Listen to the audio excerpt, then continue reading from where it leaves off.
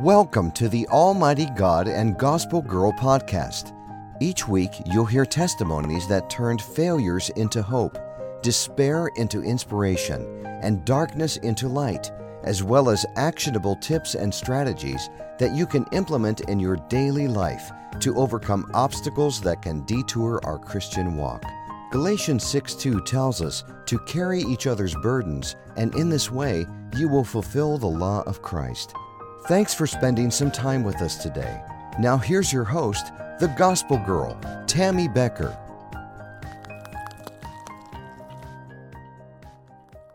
We must be careful in our study of God's Word that we not run ahead of His Spirit. Let Him be our teacher. Only the Spirit of God can make His Word real to you.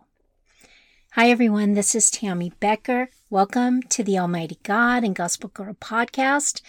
And this week is week 6 in our brand new series. Well, I guess it's not so brand new anymore, but of a revelation. And our podcast today is titled A Blood-Tipped Ear. My podcast today is going to be based on the reading of Revelation chapter 2, verses 18 through chapter 3, verse 6. So if you'd like to follow along with the notes, or maybe you'd like to find the links of anything that I might mention today in my podcast, you can go ahead and find the link in the description, or you can visit the website right now at www.youministries.com and find the corresponding page there. So as we get started, I always like to get rid of the housekeeping and remind you of my disclaimer that, as always, do not take my word or anyone's word for what you read. Get in your Bible yourself. Let God discern His word to you. I'm only human. I make mistakes, and I do not claim to know or understand everything in the Bible. I just hope that I bring something out in this study that's going to interest and spark something in you to get in God's Word and dive deeper on your own. So, we're visiting the first century churches represented by the lampstands in Revelations chapter 2 and 3. So also, do you know that one of the scariest Bible verses lives in the book of Revelation? Well, at least one of the scariest ones to me. And it doesn't even have anything to do with the number 666, Satan, or anything that you're probably thinking right now. But what it has to do with is something so really ordinary that you might never think about it. And it's in Revelation. But before we get to that scary verse, I want to continue talking about the churches. So as we left Pergamon, we move inland to Thyatira, and the nature itself has marked out this road. It's a very easy path to Thyatira. It's conducive for communication between one valley and the other. And in ancient times, this was one of the chief travel routes of Asia Minor. Now, Thyatira sat in this long pass, a city built for defense, and not with physical towers or walls, but with the elite Roman guard stationed there. The safety also yielded many guild headquarters and became kind of like the center of industries for like potters, tanners, weavers, robe makers, and dyers guilds. And then Lydia, the seller of purple, who was the first to turn Christ in Europe, came from here. Now you can write this down, Acts chapter 16, verse 14. Lydia's purple is today known as Turkey red. It's a dye made from a plant that actually grows in that area. So the church in Thyatira represents the age of the church called Romanism, dominating the Dark Ages from AD 590 to approximately AD 1000. Now this season pictures the Son of God in judgment. His eyes are like a flame of fire searching them out, and his feet are like burnished brass, which represents judgment. Christ is judging this church. However, he also commends them. often it's thought that the Roman Church during the Dark Ages is to be condemned wholeheartedly, but remember to always check your history yourself. There was good happening too. The Lord Jesus says, I see everything you're doing for me, including your love and your faith, your service and your persistence. Yes, very impressive. You get better at it every day. Jesus has 6 words of commendation for the church of the Dark Ages when many true believers had a personal love of Christ, which they demonstrated in their good works. You can turn to James chapter 2, verse 18. The good works were the credentials of real believers. Many did live spotless lives and by their good works, adorned by the doctrine. Titus 2:10. So the church of Thyatira in the Dark Ages, in spite of the fact that it had gone in for ritualism, was a church that loved the Lord. Wonderful saints of God lived during that period. And I've mentioned them all in my show notes, and you can check all of that out. But their faith for Jesus Christ was the mainspring that turns the hands of works and love, and their patience increased, as did their good works. So all 6 of these virtues, good works, love, faith, ministry, patience, and increasing fruit, are produced by the Holy Spirit in the life of the believer. So there is one fruitful charge of condemnation. You've tolerated Jezebel. That's in quotes, by the way. Jezebel had brought paganism into the northern kingdom of Israel. Evidently, in the local church of Thyatira, a woman with a reputation as a teacher and a prophetess was allowed to teach. There is a lot of speculation concerning the identity of Jezebel and how she influenced the first century church. But like the mention of Balaam and Pergamum, we should understand Jesus is using this woman as a type. Just as today, women in that day weren't called Jezebel. So Jesus is using the name to refer to the kind of influence present in the church. So there were women in Thyatira acting in similar ways, corrupting the church through an ungodly influence. So notice this negative influence has returned to an old favorite believer. And, to an old favorite. And believers were being persuaded, like, to eat the meat of sacrificed idols in the temples or guild suppers, and also to engage in immoralities that accompanied those meals. So clearly this was wrong, as Paul himself had written against this practice in his earlier letters to Corinth. Christ says he gave time for the woman to repent, but she didn't want to cease her immoralities. She calls herself a prophetess, meaning she claims to hear from God. So like Pergamon, the church in Thyatira was infiltrated by a false influence that was leading the believers astray. And in Pergamum, it was Balaam, and a believer motivated by greed to spread false teaching. In Thyatira was Jezebel, an unbeliever with an evil heart seeking to do the enemy's will. The Lord says he's been waiting for the, quote, Jezebel to repent, but she doesn't want to turn from her immorality. So the Lord's piercing judgment will come upon the church, and a time of trial and testing will follow.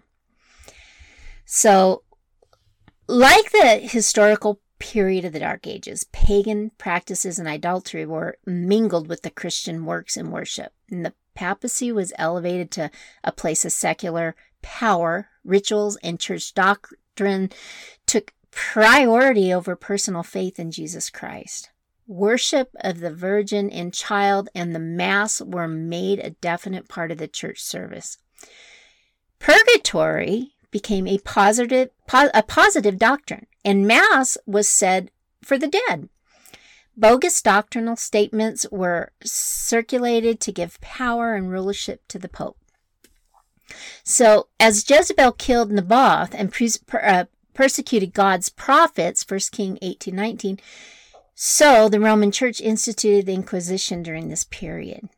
Jezebel, quote, seduced, end quote, them away from the truth, and in sharp contrast to Lydia, also from Thyatira, who was the first to turn to Christ. Yet Jesus said he gave her time and space to repent, but she wouldn't. In history, the Lord patiently dealt with the false systems for over 1,000 years, and yet there has been no real change down through the centuries. In fact, Rome boasts she never changes. It's always the same. Jesus pronounces Jezebel's judgment and judgment on all who rebel against him, unless they repent. He will lay them low. He wants all the churches to know that he is able to see beyond appearance, right into every motive, all our thoughts, feelings, and purposes. And when he searches the minds and the hearts, he discerns our entire beings and will reward our judge according to what we deserve. They must have been very encouraged to hear that Jesus knew their deeds. Love, faith, service, and perseverance. That they were doing more than they did even at first. The angel of Thyatira must have been on the edge, being prideful when he heard those words. Then Jesus lowered the boom. Jesus is through with them, tolerating a woman who pretended to be a prophet but was leading the people of the church into sexual immorality. He names this woman, that Jezebel, that direct reference to the most evil woman in the Old Testament. He says he gave her time to repent, but she chose not to, so Jesus will just torment her, kill her children, and make those who sin with her suffer intensely. Why so harsh? So all the churches will know that he knows their hearts and will repay each according to their deeds. But to rest in Thyatira, who will get sucked into Satan's schemes, who didn't worship a variety of gospel, who didn't think they were spiritual superiors. Jesus promised no other heavy burden. He knows our hearts and he knows what we can stand. Obviously, Christ is beginning to say to his church, I am coming to take you out, and because of this you should stand fast for me. Overcome the false teachers and the works done only by effort and not by the Holy Spirit. To his church, Jesus promised to give power over the nations and a rule of a wrought iron, referring to the millennial reign of Christ in which as believers will share. When we persevere like this, Jesus said, I will give him the morning star. He himself is bright and morning star, and his coming for his own, the rapture, is the hope of the church. See Titus 2, verse 13. Can you imagine that? Receiving a morning star as your own? Not everyone who gets this message will really hear it. The children of Jezebel won't, but the true children of the Lord Jesus will hear, for the Holy Spirit opens the blood-tipped ear. We must be very careful in our studies of God's Word that we not run ahead of his Spirit. Let him be our teacher. Only the Spirit of God can make his Word real to you. Okay, now patience. We're almost to the scariest verse in the Bible, but first, let's discuss the letter to Sardis. Jesus says that Sardis has a reputation for being alive, but is a dead church. He begs them to come alive and repent. However, there are still a few faithful believers in Sardis, and Jesus wants them to stay faithful. And the reward for the faithful is spectacular. Their names will be in the book of life, and Jesus will personally acknowledge them before God and his angels. Try to imagine that. Jesus standing before God and his angels calling out your name as one of the faithful gives me the God bumps to think that could be my name he is calling out. The church at Sardis met in a city on the edge of a steep mountain with only one entrance up the cliff. All Sardis had to do was put a guard at that one place to watch the city. It was thought throughout the ancient world to be impregnable. Today, the ruins of the temple of Diana of Ephesus and Apollo can still be seen atop that mountain. Here, Diana was the goddess of the moon and Apollo was the god of the sun. They were brother and sister who modeled a corrupt, sexual, vicious cycle of worship. Jesus presents himself to the church at Sardis as the one having the seven spirits of God. That is, he sent the Holy Spirit into the world, which we desperately need today. Now, too often, we think we need methods of all kinds of Band-Aid courses for believers that we think will solve our problems. But what we really need is to get Jesus Christ, who only the Holy Spirit can make real and living to us. Now, following the dark night of the Dark Ages, the Holy Spirit was still in the world doing his work. He moved in the hearts of people like Martin Luther, John Calvin, John Knox, and many, many others. I know your works. Chapter 3, verse 1, the Lord commends this church for how their faith produced good works, and even when the church as a structure is dead, many Protestant churches today just go through the form. They may be building all the time, and people may come on Sunday morning, their name is alive, but the church is dead. We did recover some of the critical doctrines like the authority of the Word of God, the total depravity of men, and justification by faith, but in many other ways, the church did not recover. Instead, many of our conservative churches are improving people and using cosmetics on the carnal nature, thinking that a few little rules and regulations will enable you to live a Christian life. Also, instead of believing by grace through faith alone, see Ephesians chapter 2, verse 8, they preach you have to do something in order to be saved. These are all things which characterize Protestantism today. It's very far from its original position. So to them, Jesus said, be watchful and strengthen the things which remain that are ready to die, for I have not found your works perfect before God. Chapter 3, verse 2. This is the second word of condemnation and a word of warning which meant something specific in Sardis. Protestantism as a whole has turned away from looking for the coming of Jesus Christ. We've built up a system that certain things must be fulfilled before he can come, but he could come in the next moment or tomorrow.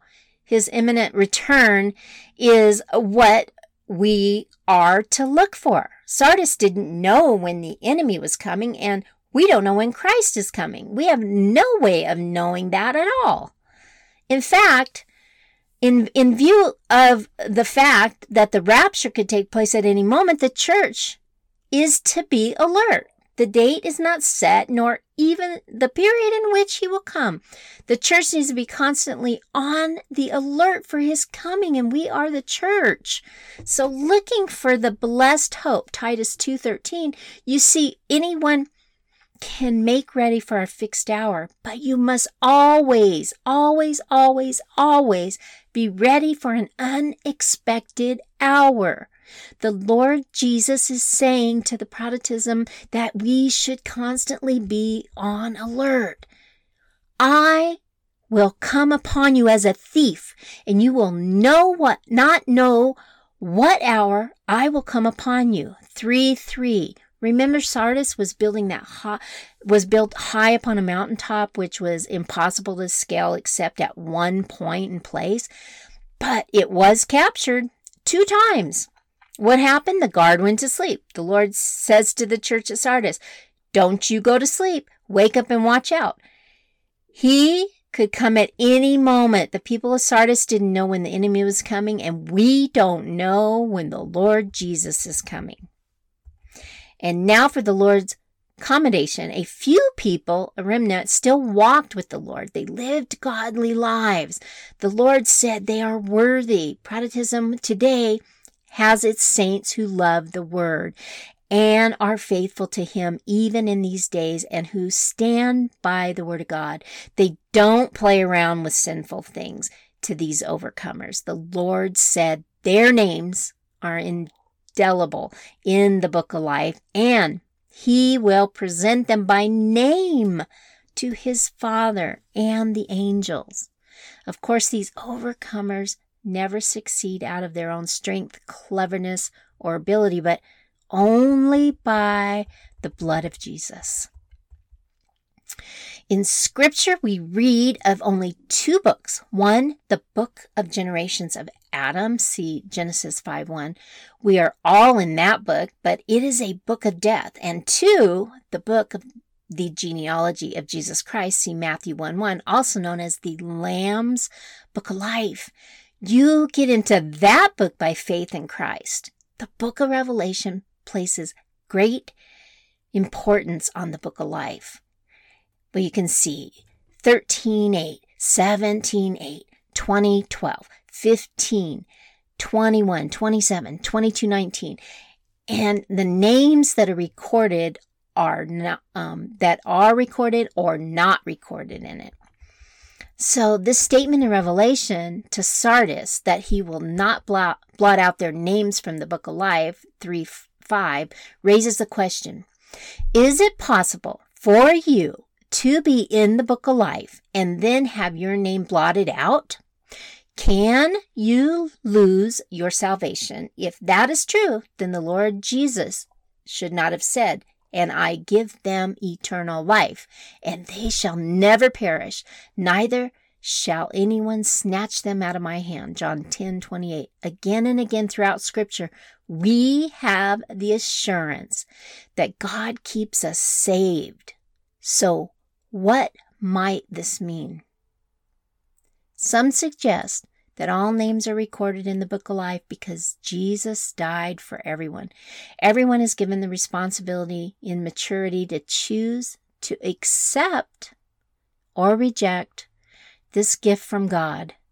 If they refuse it through their deaths, their names are blotted out. They didn't want the gift. The important thing is whether or not your name is written in the book, in the Lamb's book of life. If you receive the gift of eternal life, you will never lose that salvation. It is God's gift to give to everyone who wants it. Listen to the Spirit's voice speaking through the Word of God, the message of Christ to his church today. It chokes me up just thinking about that gift, that eternal gift that's there for the taking, and so many people will deny it. So many people in the book of Revelation, if you read it through and you go through this study with me, you're going to see, are going to deny it over and over and over, and they're going to face eternity in hell. And that's sad, and I hope you're not one of them. I hope that you accept Jesus in your life. So the 2 churches to go, just 2 churches to go. And Jesus has only good things to say to the church at Philadelphia, the first city named for brotherly love.